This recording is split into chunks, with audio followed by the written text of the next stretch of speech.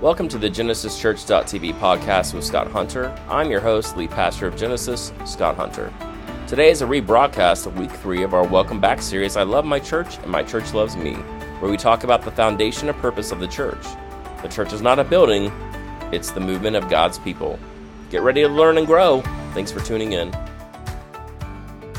Well, welcome back to our third and our final week of I Love My Church and My Church Loves Me. We are obviously talking about the church and what that means as a group of people. It means we gather as God's people. The church is not a building. The church is a movement. Amen? So I don't really know what comes to your mind when we say church, right? So it's obviously going to be way different than what the first century church looked like, what they believed about church, because you know, those were the ones that actually walked around with Jesus. So they didn't think of a building, and they definitely didn't think of rows or chairs or cool moving lights or worship bands or, you know, tricked out kids' church wings. Like this just wasn't a thing. And so the church began as a movement, and it was just fueled by one single event, the resurrection of Jesus. And it was led by eyewitnesses. And then they got really big really fast. Okay, so on opening day, over 3,000 people came to know the Lord. They joined the church. 2 weeks later, it was like up to 5,000 plus men, plus women and children. So like that total doesn't include the women and children. And so this movement was really unsettling to the status quo.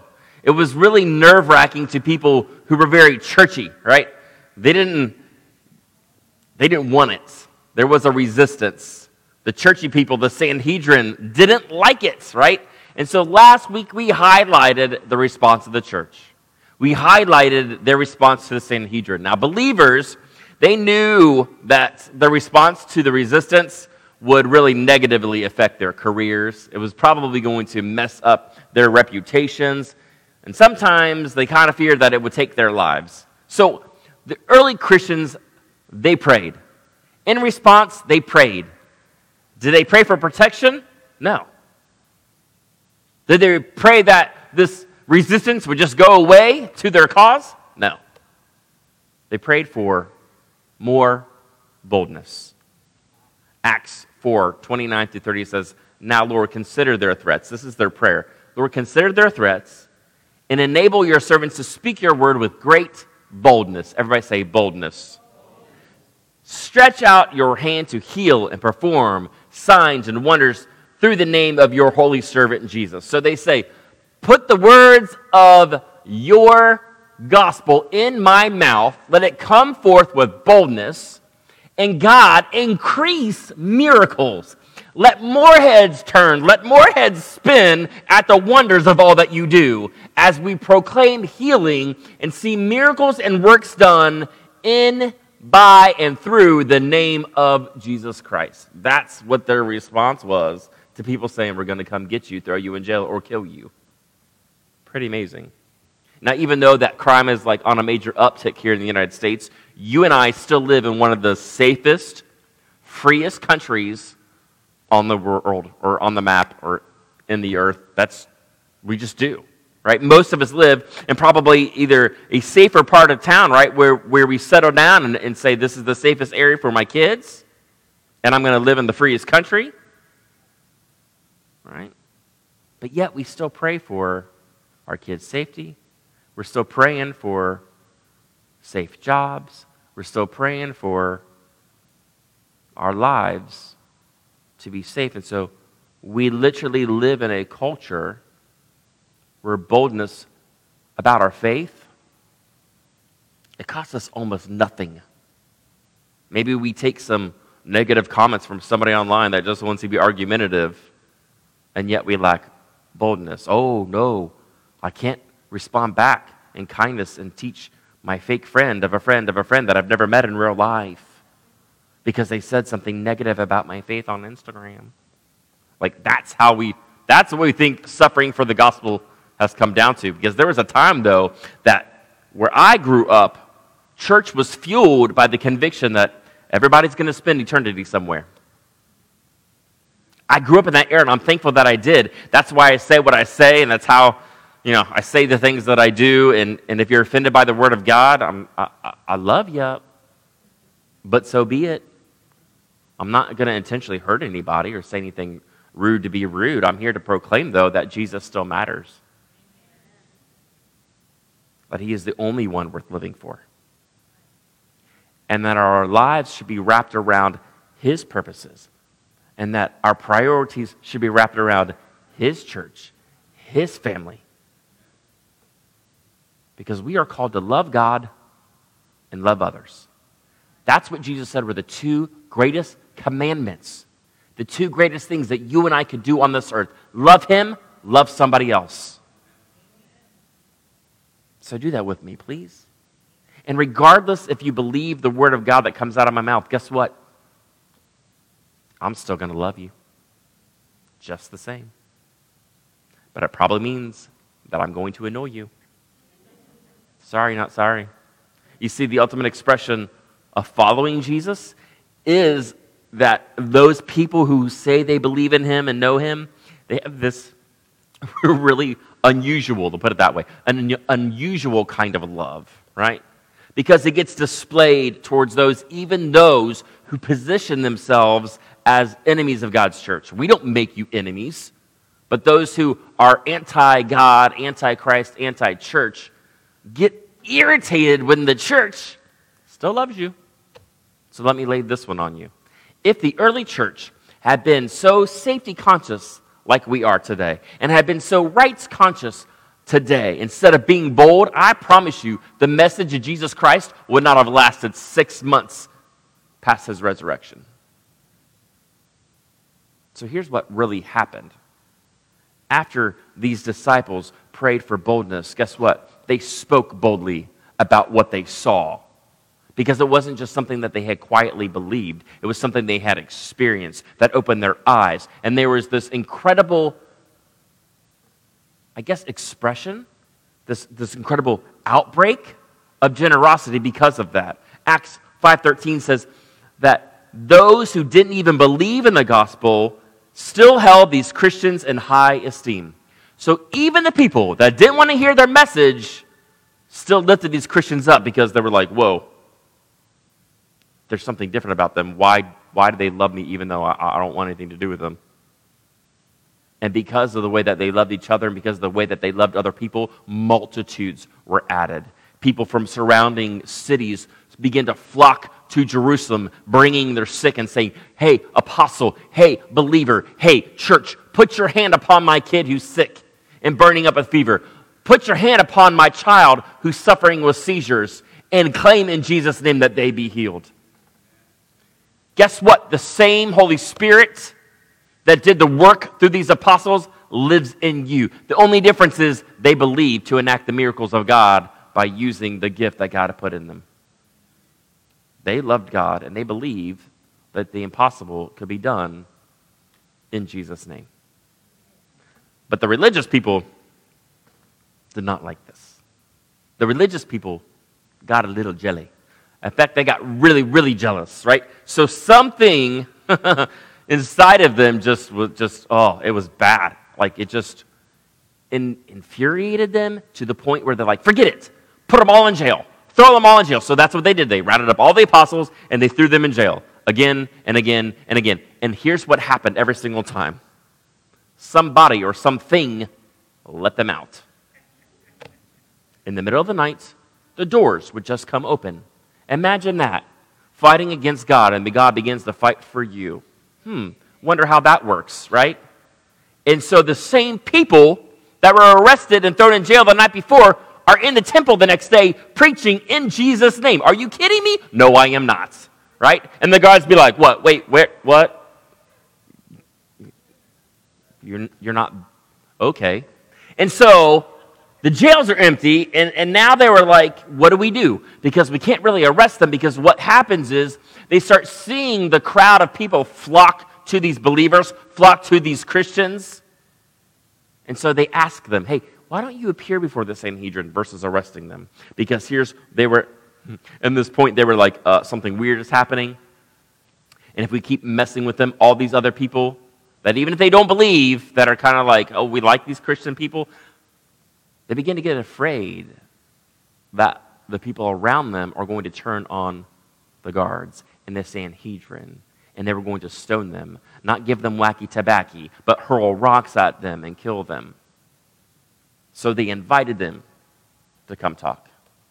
Persuasively invited them. So here's what went down at the meeting. I'm going to give a big chunk of scripture for you. Look at Acts chapter 5. Read along with me. We're going to read verses 27 through 41 because you need to know what happened. All right. So it says the apostles, they were all brought in, and they were made to appear before the Sanhedrin to be questioned by the high priest. We gave you strict orders not to teach in this name. Don't be running your mouth saying, Jesus, Jesus, Jesus, he said.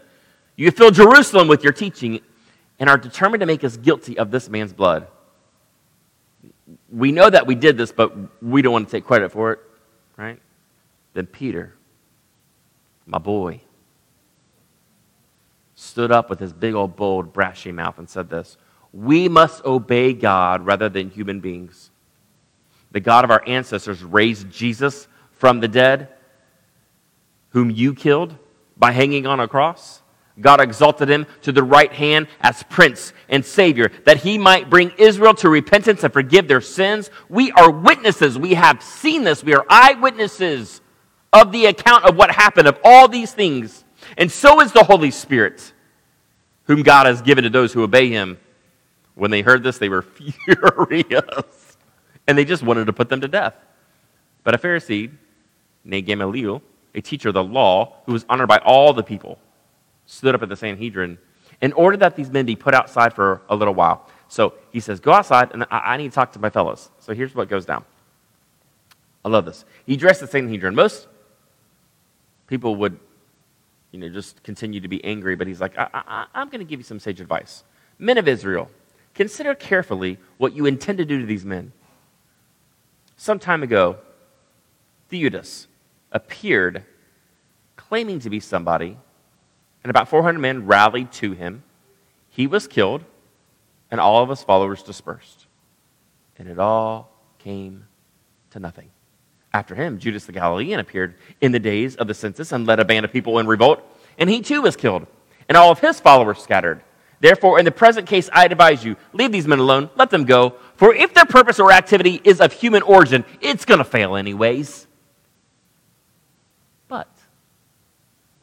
So here's what's crazy. Before I read this sentence, I want you to think about how God can even use people who hate you, who were sworn enemies of God, to do the thing that God needs to do in this earth. When God says, not even the gates of hell will prevail against me, here's what he means. But if it is from God, you will not be able to stop these men. You're only going to find yourselves fighting against God. This is someone who just put Jesus Christ to death. All right. His speech persuaded them. They called the apostles in and had them all flogged because they couldn't let you go. Let's beat them for a little while, and then we'll feel better about ourselves. Then they ordered them not to speak. Don't you speak in Jesus' name again. And then they let them go. Well, what do you think the apostles did? The apostles left the Sanhedrin rejoicing because they had been counted worthy of suffering the disgrace for the name above all names, Jesus Christ. Now, pause a second. I want you to think about the things that we gripe at as Christians. Have you ever had the privilege of losing someone because you were really bold about your faith? Some of you have. Some of you have lost family members. You don't talk to them anymore because they don't want anything to do with you. Some of you have lost friends or opportunities or inheritance even. But for most of us, we have not. For some reason, I don't know why, in the safest place in the safest country, we're afraid to be bold. This is Father George's Christian church in Egypt.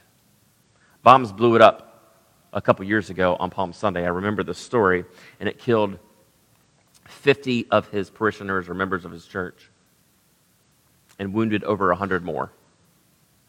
And it happened in the middle of service. Now, just hours after the chaos ensued and in the middle of all the grief, Father George stepped up to still yet a packed church because none of them left. And he gave the terrorists a 3-point sermon that went viral worldwide. and it was entitled, A Message to Those Who Kill Us. And his 3 points, they were simple, but they were not cliche. They said, thank you, we love you, and we're praying for you. Father George said, thank you, because the terrorists gave the dead this opportunity to honor God by dying for Christ, for the sake of the gospel. He thanked them that the terrorists shortened their lives so that they get to go to their home early. He thanked the terrorists that allowed Christians' lives to be fulfilled by living out the words that Luke wrote down that Jesus said, behold, I send you out as lambs among wolves. And because of the terrorist actions, it made people mindful of the eternal destiny that they all are going to face. And guess what happened after this went viral? That church was packed. Nobody shied away from a bomb going off.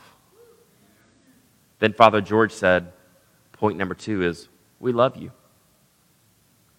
Because even murderers and thieves love those who love them back.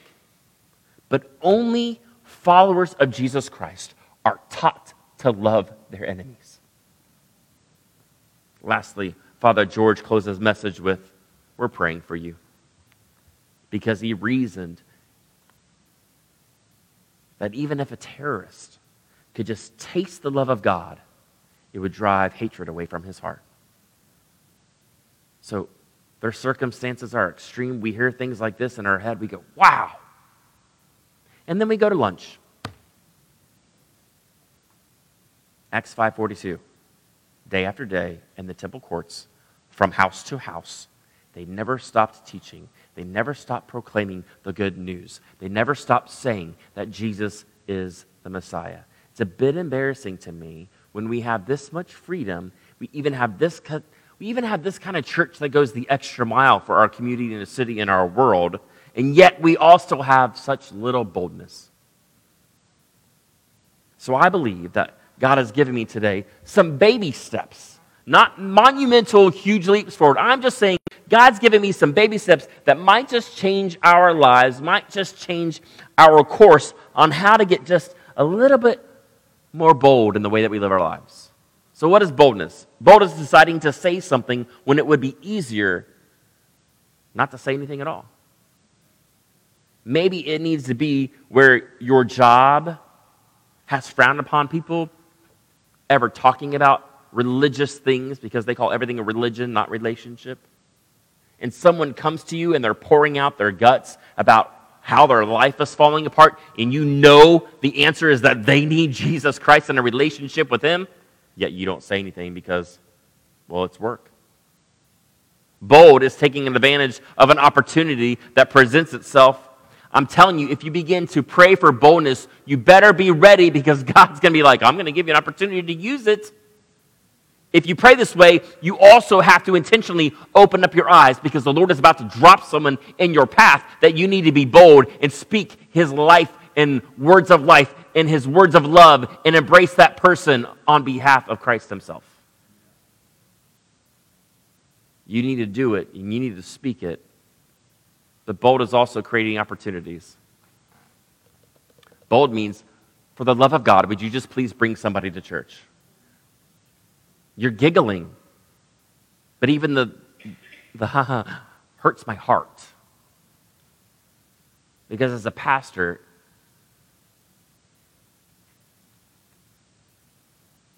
it hurts my heart when there are empty seats, when there are so many people in our lives that need to hear the good news of the gospel of Jesus Christ. I want to be where we are pulling down chairs and putting people in the aisles. I remember when we first started this church on Appalachian Parkway, we had people just sitting on the stage because there was no room left. Just no room because there was that many people trying to get in to hear the gospel of Jesus Christ. Just bring a friend to a G group. There's an opportunity. Go to the revamped women's ministry or men's ministry. Go do something fun with them. Hang out. Go to college group on Mondays. There's so many college students and master's students, doctorate students, and you don't take advantage of community with each other. For the love of God, would you please bring your students on Tuesday nights? We're creating opportunities that are less threatening than a typical church service. Because you think that we want to throw another event? No. We just did a back-to-school bash and literally bashed our kids' heads in because it's fun.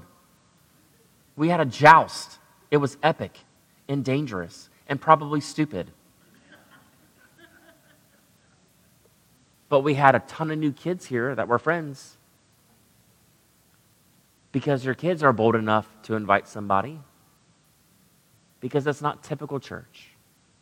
That's why we're creating opportunities for you just to get people here, to get your friends, your families, your coworkers, your roommates, your dorm mates, your classmates into a less threatening environment than a church service so they can see that the church, God's people, are genuinely fun, that we are full of life, that we are kind, that we're loving to the nth degree, and we're just a great group of people to be around. Ask them. But P.S., why do I lack this boldness? I ask myself at the same time. When I'm not in my element, a lot of times it's very hard. I'm very introverted.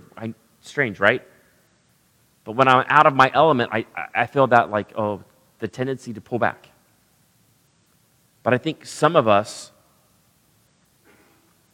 have gotten to a place where we don't feel like we can be bold because some of us have forgotten the difference that Christ has made in our lives. Now, I'm not saying that you don't remember what Jesus has done for you. That's dumb. What I'm saying is, I think we've forgotten what it feels like to not have any hope. Or to wonder every day, where do I stand with God? If I die in this moment, where am I going? Can you remember what that feels like? Because that's how your friends and your family live every single day of their life. And I can always tell who are new believers in this place because they are radically on fire and they're the only ones that bring people. Because they're excited about what Christ has done. Because they just left darkness and are now walking in light. But I think those of us that have been in the game for a while, we forget who's sitting on the sidelines that needs to get in on the playing field. Number two, some of us have never known life without hope. Maybe you grew up in church. That's awesome. Maybe you chose to follow Jesus as a kid. That's fantastic. But guess what? That's not everybody's story. Maybe we've never wondered where we stood with God, but that's not the case for everyone around us. So there still needs to be an urgency for Jesus, even if you have never felt that sting or that moment of fright where, what happens next? You know where you're going. They don't. I think also we lack boldness because we just get distracted. We're distracted by life. We are just too busy. We are just too successful. We're just too, God has answered all my prayers, and we're just too isolated. Like we've made our perfect little world ultra insulated. It's just the way that I like it. You need to get on a mission trip and see how the real world lives. The world is big. And the world is lost. So church, I'm asking you, could you just be like the first century church again with me? And let's start praying for boldness. Don't you want to be like the ballers of the first disciples that were like, here's the truth. Just what it is. Take it or leave it. But guess what? You're going to hear it. I'm so sick of our culture that says truth, that's now lies. And lies are now truth.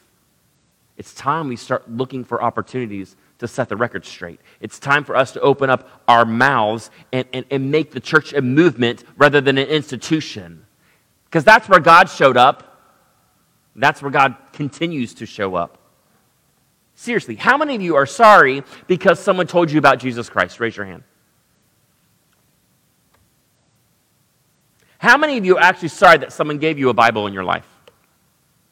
How many of you are sorry that Someone invited you to a place where you met people who loved God and loved others. Aren't you glad that there was that person in your life that nagged you to death to get you here? That kept asking you even when you wanted to knock their teeth out. You're like, leave me alone. When you rejected the idea of Jesus or rejected the idea of trying their church, hey, why don't you try my church? Why don't you try my church, right? You're like, oh. How many of you are here today because somebody invited you at one point in your life to a church, whether this one or somewhere else? That's at least 50, 60% of you. Man, aren't you glad that that person was bold enough to open up their mouth and say, you know what? Why don't you come try my church? You know what? You need to meet my friend Jesus. You know what? You need to meet my crazy short pastor that's really hairy, really loud, and super obnoxious and makes really weird videos, which you're going to see another one today. Listen, let me wrap up by saying this. If you aren't a church person, if you are not a follower of Jesus, and you wonder, why will these Christians not leave me alone? Right? Well, I just spent the last 20 minutes telling you, but let me give you a recap. It's because Jesus is alive, and He is the only way to get to the Father. He is the only way to have eternal life. And we have a pretty important message, and we have this urgency that we have to share it with you. But did you know also in your life you're surrounded by Christians all the time, and you don't even know it? It's what I call secret Christians. Shh. They're undercover Christians. Shh. Because there's a lot of believers out there that are never, ever going to tell you anything about what they believe in, about who their Savior is, because they don't want to be offended or offensive to you. And they don't want to do anything that might get them canceled or fired. But then there's a group like some people here at Genesis who still believe that we're supposed to share the verse, John 3:16, for God so loved this world, everybody in it, that He sent His Son, Jesus Christ, to die. That He gave up His one and only Son. And that whoever would believe in Him would not perish, would not die, but have eternal life. Some people still believe Paul spoke truth in Romans 1:16. For I am not ashamed of the gospel, for it is the power of God that brings salvation to everyone who believes. Some people took Jesus Christ at His word when He said in John 14:6, for I am the way, and I am the truth, and I am the life, and nobody gets to my dad except through me. See, we believe that something major happened. It wasn't a belief. It wasn't some kind of philosophy. It was an event that happened 2,000 plus years ago where Christ was raised by the dead from His Father Himself. To take all those rules of all the religions, of all the things that we'd ever done that broke God's heart, and He forgave them and covered them by the blood of His Son on a cross and made us right with Him forever. He didn't come for churchy, church perfect people. He came for people. He came up for the jacked up, the messed up, the baggage burdened kind of people, sick people. He wanted a real church for real people. He came for me. He came for you. And He came to remove the sting of your greatest fear, death. He came to offer you a solution to the question, well, what about the sin? What about all the stuff that I've done? How can God love me? And you know what? He answered it by giving up His Son and bringing dignity to every single person of every single race, of every single background, of every single path, every single nationality. And He came and He showed up and He clarified that every single person on this earth that you have ever met is important to God because God created them. Jew, Gentile, it doesn't matter. For God so loved the world. And if you experience something negative with a Christian in your past, or maybe you've experienced something with a believer that was less than what I just got done describing to you, man, then I'm sorry. Maybe your impression of Christians have been skewed by followers who missed Christ's point. Why? Because the church should love you. We're supposed to be the most kind people. We're supposed to be the most accepting, hardest working, integrity-filled human beings on this planet, to the point that even if you don't ever want to become a believer, you still would want to work for one. You sure as heck would want to hire one. And I promise you, you're going to want to marry one. If we had been doing our jobs, then maybe you who are here and don't believe, I promise you, you would have had a different perspective on who Christ is. Maybe you have a different experience and you would have a different perspective now, but you know what? We got too busy. We were afraid to be bold. We got distracted. Or we just got too safe. And so for that, I am sorry. But we hope that in spite of some of us who missed the opportunity to love you right, to teach you right, to share with you, I'm still glad that you showed up today and you gave us a second chance. That you tuned in today even though you don't even understand why you're still watching church. And I pray that maybe someday you will come to know the risen Savior in a personal way. Maybe that's today. But I also hope that you will get to know us, the church, and fall in love with us because we love you. We already love you. And please know that we're always going to love you, even if you decide not to love us back. Because that's the real church. That's really God's people. That's who we're supposed to be.